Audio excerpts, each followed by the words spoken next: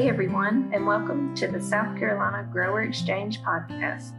Every week, agents, specialists, and growers from around the state chat about what's happening in the field and discuss the latest crop weather, insect, disease, and weed issues, as well as timely reminders and information related to fruit and vegetable production in South Carolina. Remember, you can read weekly field updates and register for upcoming events by visiting the SC Grower blog at scgrower.com. So we will go ahead and get started. Thanks everybody for being on this morning with us. It is Tuesday, March 30th. Is that right? We're almost into April. And so this morning, Dr. Anthony Keinath is going to kind of speak to us a little bit about some work that is that he's doing recently with Oxidate, and then give us a little rundown of the watermelon spray plan for 2021. So Dr. Keinath, I'll go ahead and turn it over to you and let you give us those updates. Okay, thanks, Sarah. Okay, can you all see this picture of alternaria leaf spot on kale? Yes. Okay, that is the disease that I used as my test subject for testing the effects of alternaria. And what we did was harvest healthy leaves, at least we assume they were healthy because we did not see any alternaria leaf spots on them, after spraying Oxidate 2 days before. So this was sort of at the end of our biopesticide trial where we really didn't see much of effect of biopesticides on alternaria leaf spot. And so we wanted to see if there was another product that could be used as a post-harvest treatment. So a treatment that you apply in the field right before harvest, which would allow growers to store the kale longer and to keep it healthy. So we harvested healthy leaves, put 4 leaves from each plot in a Ziploc bag, which did result in 100% relative humidity. So the humidity was certainly higher during our storage period than it normally would be, under ideal post-harvest storage conditions. But on the other hand, you have to have humidity if you're going to have disease develop. So these were stored in our cold room at Coastal Rec, which runs about 40 degrees. And so then a week later, I looked at all the leaves and simply counted the ones that had alternaria leaf spot on them. And oh, well, there you see the numbers. So we did this twice. So we went out, sprayed Oxidate, harvested leaves. Then 2 weeks later, we went out, sprayed Oxidate again, harvested leaves again.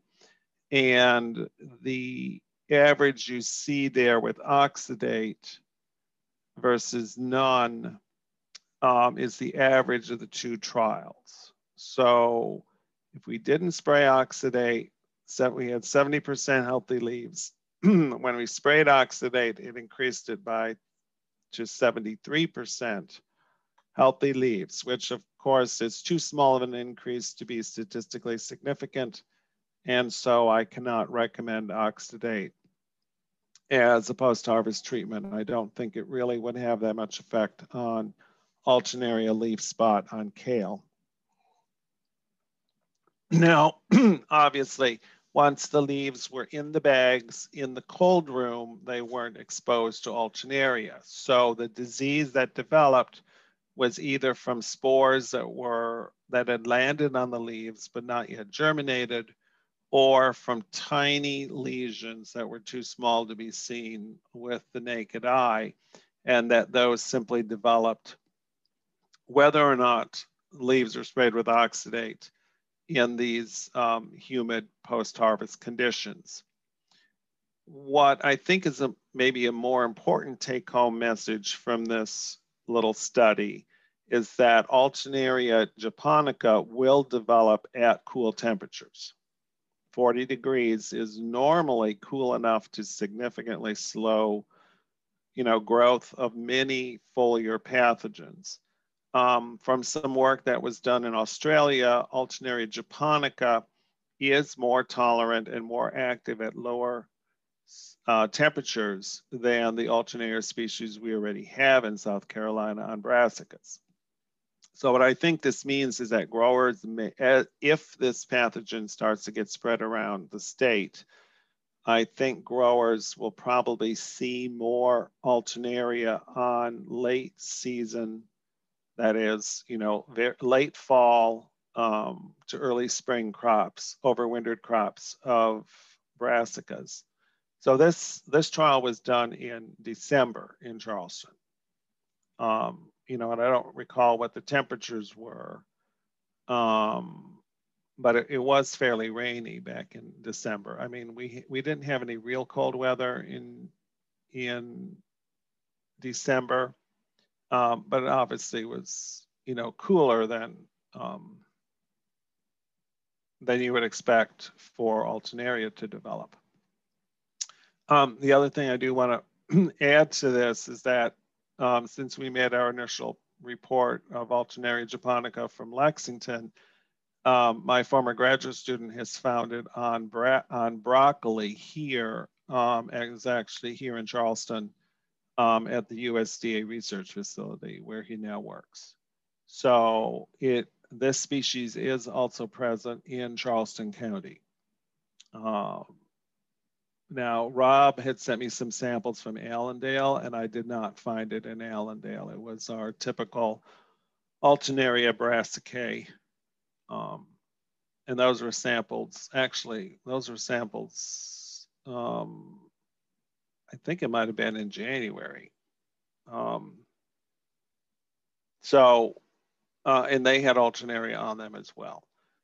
So Alternaria, I guess, is not just a warm season pathogen, as I had sort of been thinking about it, because I had seen a severe case of Alternaria on collard in September in Lexington years ago. The pathogen has a fairly wide temperature range, which is sort of typical for most foliar pathogens. They generally can grow at the same temperature that their host can grow.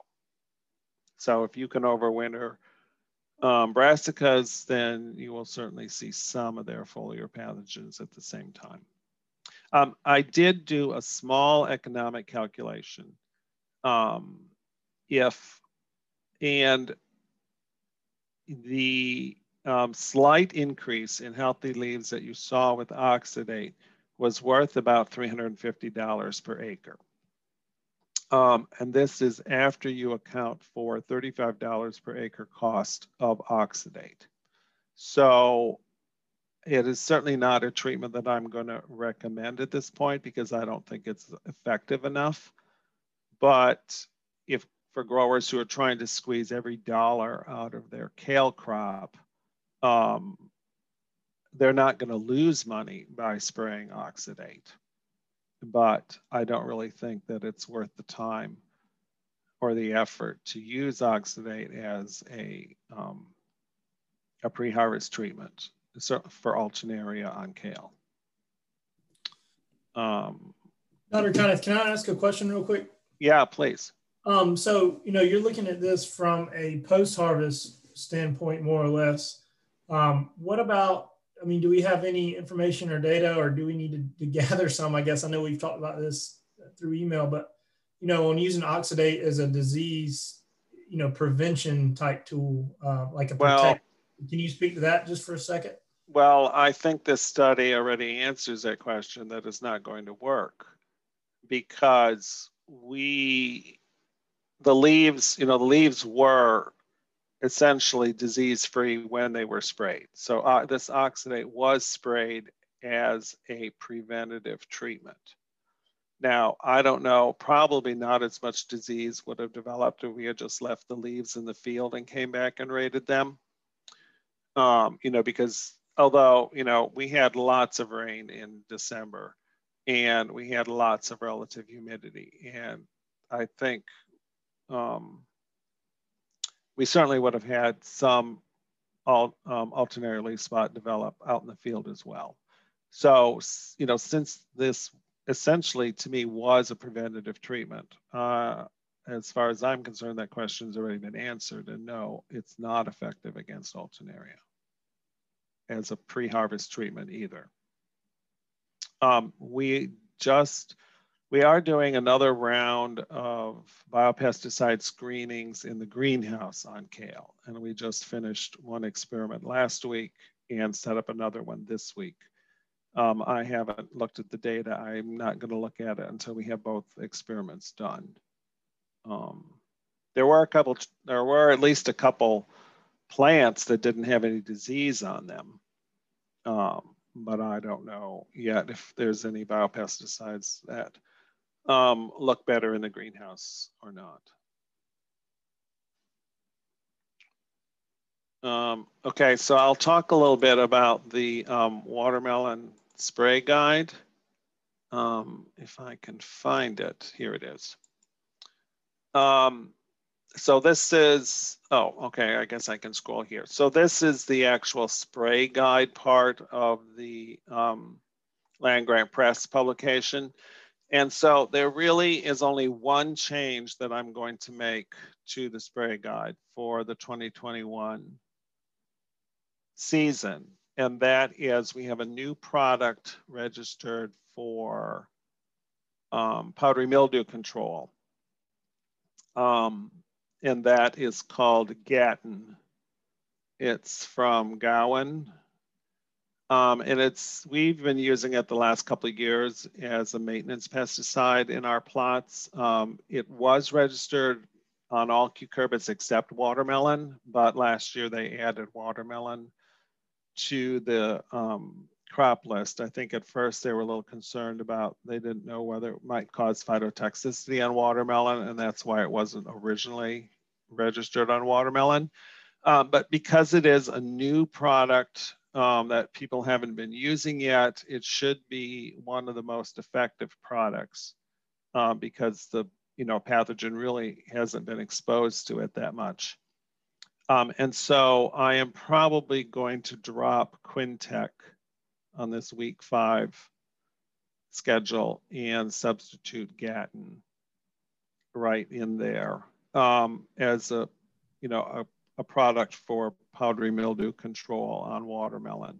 Are you saying Gatton, G-A-T-T-E-N? Yes, sir. Okay. And what's the active on that? And what does it target? The active ingredient, I believe, is flutionil. It's a group 3, FRAC group 3 fungicide. So those are sterile biosynthesis inhibiting fungicides. Oh, no, wait a minute. I take that back.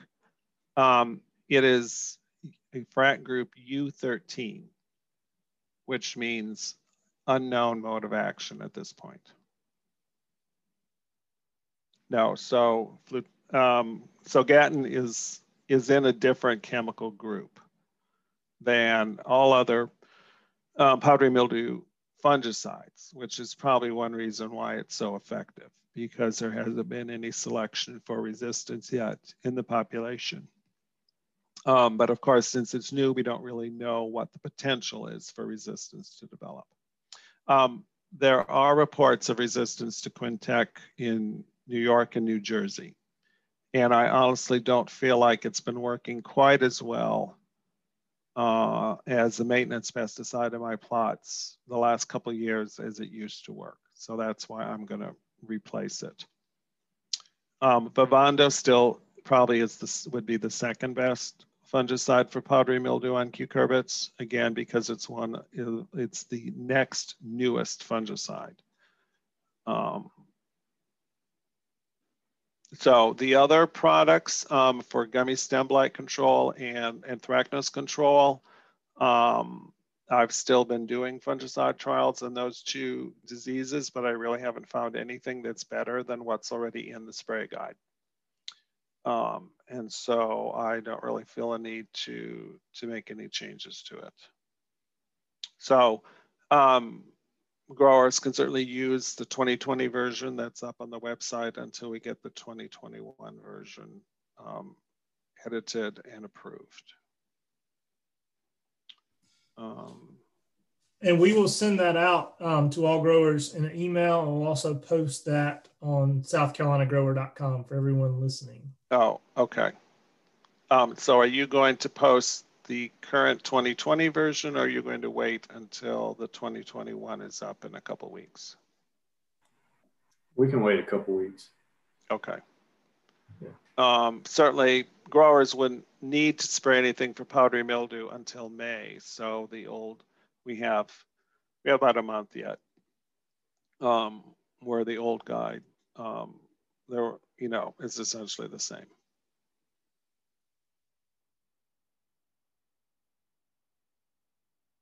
Any other questions about spraying watermelons? We're still trying to get there are growers who have told me they use the watermelon fungicide guide. We're still trying to get growers to take sort of a middle of the road approach to spraying fungicides on watermelons. With the surveys that my graduate student did, we had some smaller growers who never sprayed their watermelons, and that is certainly not a recommended practice in South Carolina. But we also had some growers who are spraying 4 fungicides a week on watermelon, and that is also not a recommended practice in South Carolina because that is not necessary. Those growers are using too many fungicides and spending too much money and probably not getting any additional benefit from the additional dollars they're spending. They may feel better because they don't see a single leaf spot in their field. But we don't really need to go to that extent to have economic control of watermelon diseases.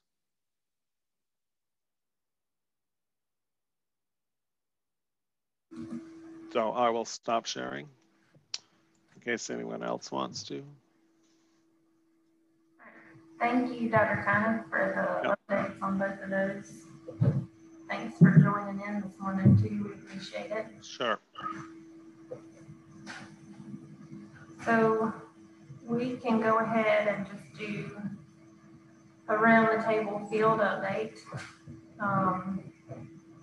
I'll start with Edgefield, Aiken area.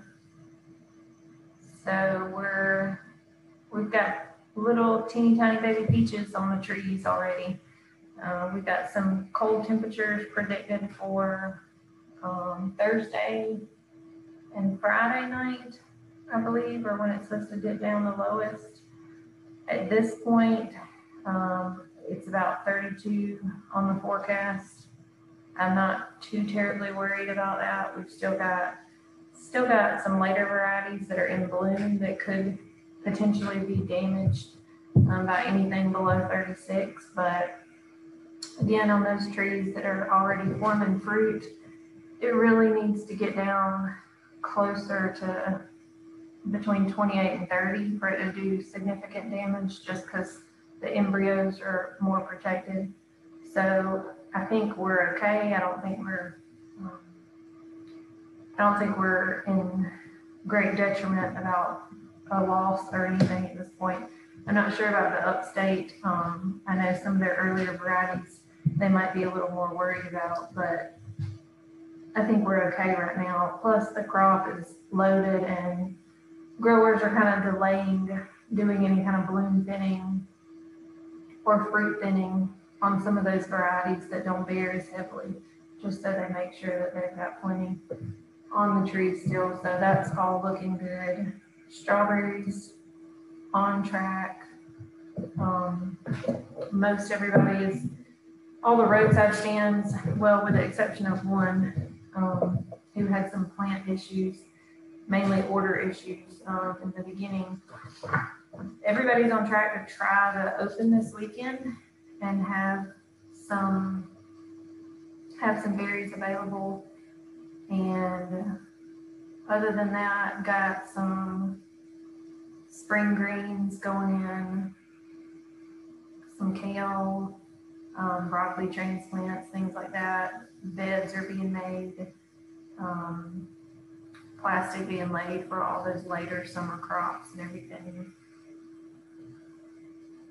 I did have a case of, and I haven't worked with this in South Carolina, but I did have a grower in North Carolina that had problems with cyclamen mites on their strawberries. I know that's pretty rare. Like I said, I haven't worked personally with anybody here who's had that, but I didn't know if any of y'all have had cyclamen mites as an issue anywhere else, but they think they've got it under control, but I guess the mites are so small that really the only way to find them, the only way they knew they had them this year is because they sent off a lot of samples last year. So they knew what symptoms to look for in their plants, but I guess the mites are just so tiny that they had a hard time figuring it out last year before it got to be a really big issue. But pretty sure they came in on their plants. Anyway, that's what's happening around here. Justin, what you got going on in your area? Oh, our weather's been all over the place. We've had some really warm days in the 80s with lots of sunshine, and then we've had days like today where it's in the 60s and cloudy. So we'll have a few days where the plants are growing pretty rapidly, and then a few days like this where everything slows down again. So because of that, we're a little bit behind on strawberries. We probably will have very few people open and having any volumes to sell by this weekend. But hopefully that'll turn around soon. We probably will have to put some row covers on this week. Last time I looked at the forecast, it was supposed to get to about 34 for 2 nights in a row. So we might have some folks cover. No real spider mite issues on strawberries. I don't know how to explain that, other than maybe the rains kept them away. Brassicas are growing well. We are seeing some diamondback moth issues and stuff that was planted in the fall and grew through the winter. But newer stuff looks good so far. So as long as we keep scouting, hopefully we can avoid any problems there. That's about it for right now. All right, sounds good. Zach, what you got going on in the low country? Yeah, I kind of mirror what Justin said as far as what's happening in the fields. I don't think I've ever seen strawberry plants load up like they've loaded up this year. I mean, it's not uncommon to see 40 to 60 blooms plus berries on a single plant. It's just incredible, the crop load. But I'm like Justin, it's like they get going for a while and they kind of slow down. They kind of get going and they slow down. I'm just hoping that when they come off that we don't have, because I think it's going to be a very short season. I just hope that we don't have, a bunch of rainy events around, picking time, because I think a lot of our crop is going to come off, in 2 to 3 pickings. But that, brassicas, we're seeing, a little bit of worm damage. We need to get ahead of that before it becomes a big problem. And last Friday, we planted a citrus orchard at the Coastal Research Center. We planted about 10 to 12 varieties on Friday, and we have about 25 or 30 more varieties we're going to plant next year. The plants aren't quite big enough yet, but we're looking at cold hardiness on some of these, and we're looking at different rootstock scion combinations. So interesting work. I'm kind of excited about it. Kind of see, what kind of cold tolerance we get with those. But everything from the field is just kind of all over the place, really, as far as stuff growing.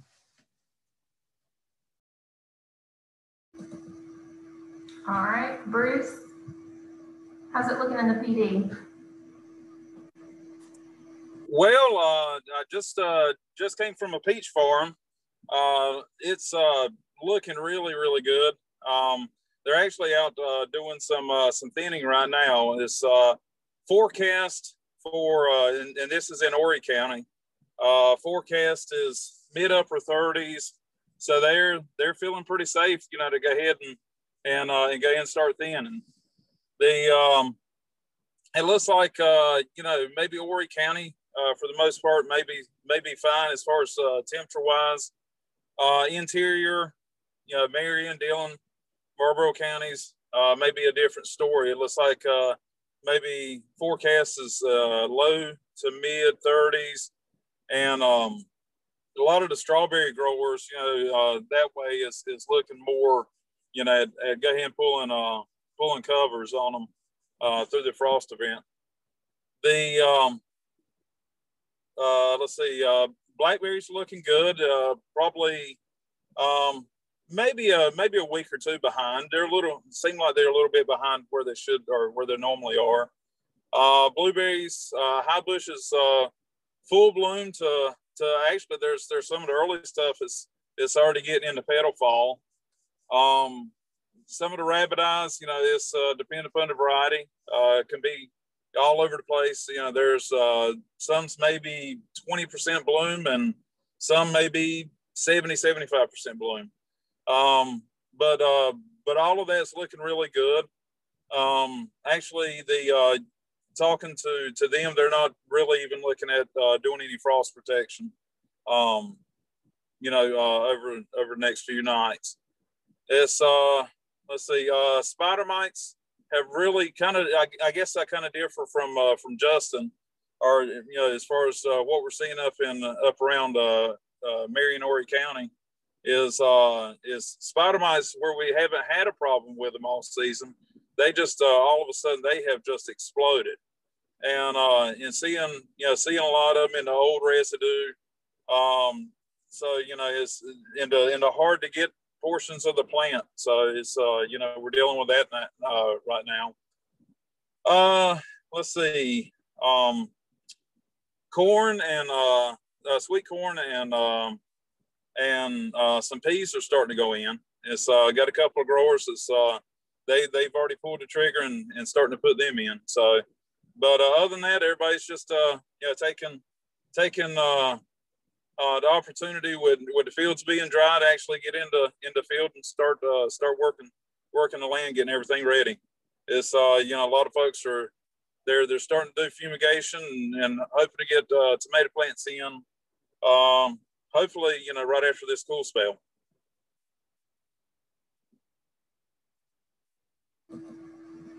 All right, sounds good. Thanks, Bruce. Rob, you still there? Yeah, I'm still here, Sarah. Basically, I'd echo what everybody else has been saying. Spider mites and strawberries are not an issue right now. I am picking up a few thrips in places.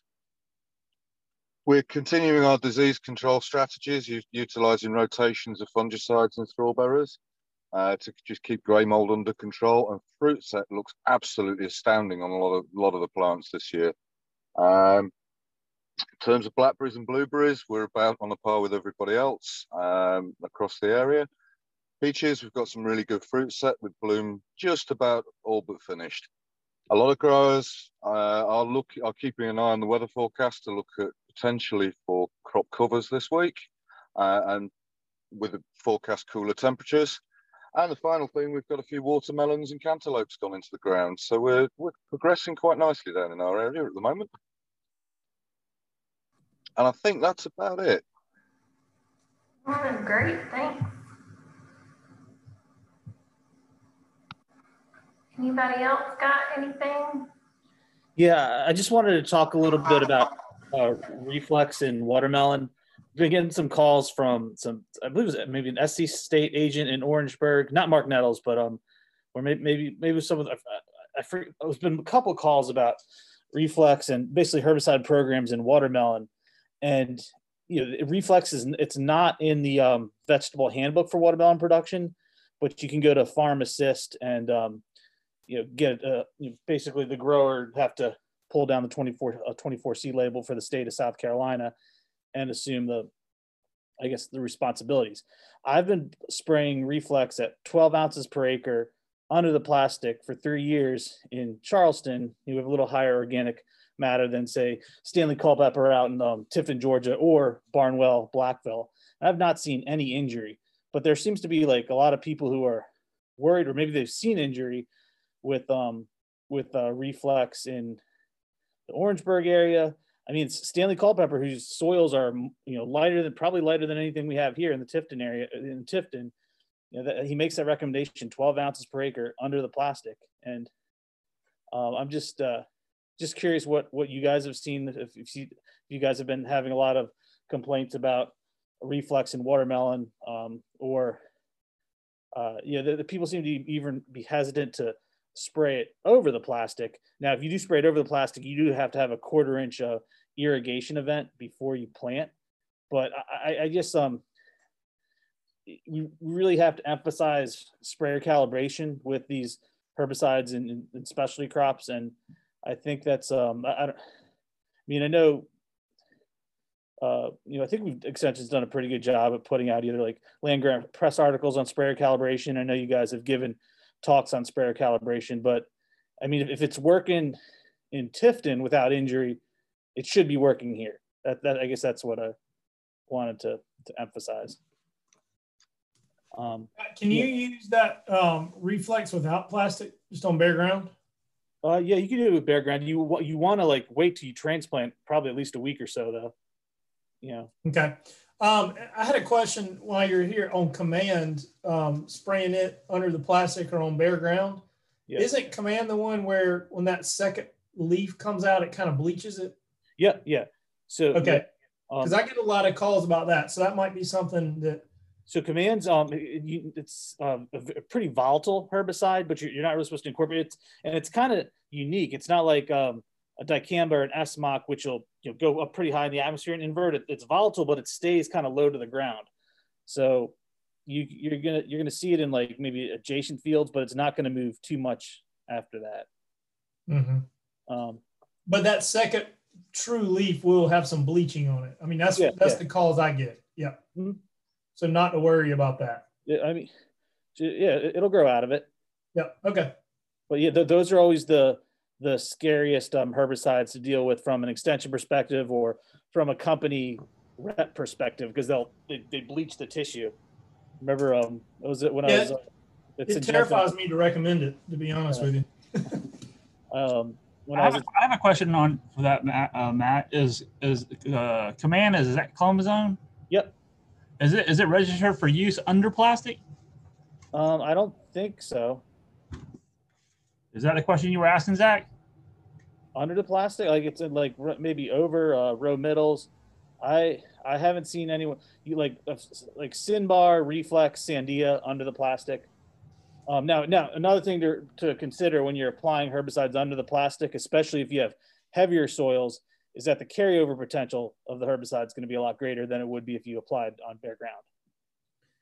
You can use it immediately after seeding or prior to transplanting. This is the couple times I've recommended it is on bare ground. Okay. But it doesn't say anything here about plastic, so I'm not sure. Yeah. But we do use it on bare ground. Yeah. I mean, there's going to be a I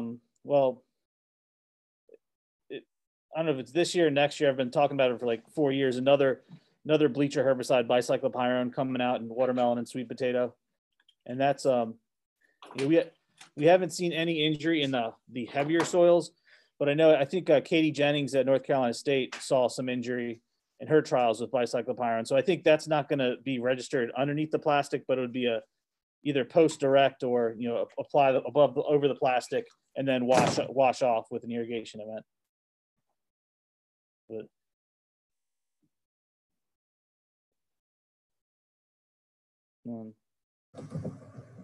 But I just think it's something you need to stay on top of in terms of making sure everyone knows how to calibrate.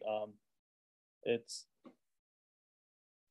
is difficult with some of these specialty crop herbicides, but making sure they're applying the right rate based on their soil type. I don't want it's a really good herbicide. I don't want people to to not use it because they're fearing of having a yield drag. If they apply it properly, this should be okay. Thank you. Yep. Dr. Ward, you got anything? Okay.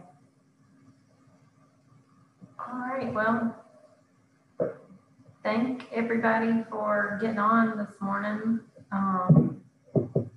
Thanks for sharing the updates and everything. And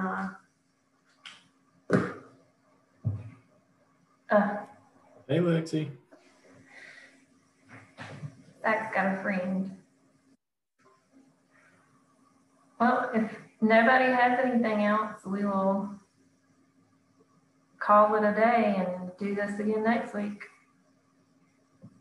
Thank you. All right, Hey, Sarah, thanks, I got Sarah. something. I know you and Justin know, but I don't know if everyone else knows. But we went to the doctor this morning, and I don't know if y'all can see that or not. We're having a little baby. Oh, Oh, congratulations. Yeah, thank you.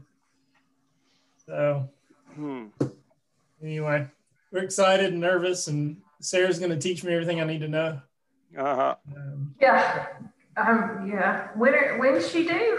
Yeah. End of August. Okay, yeah, I'm sure I'll have it all figured out by then. Yeah.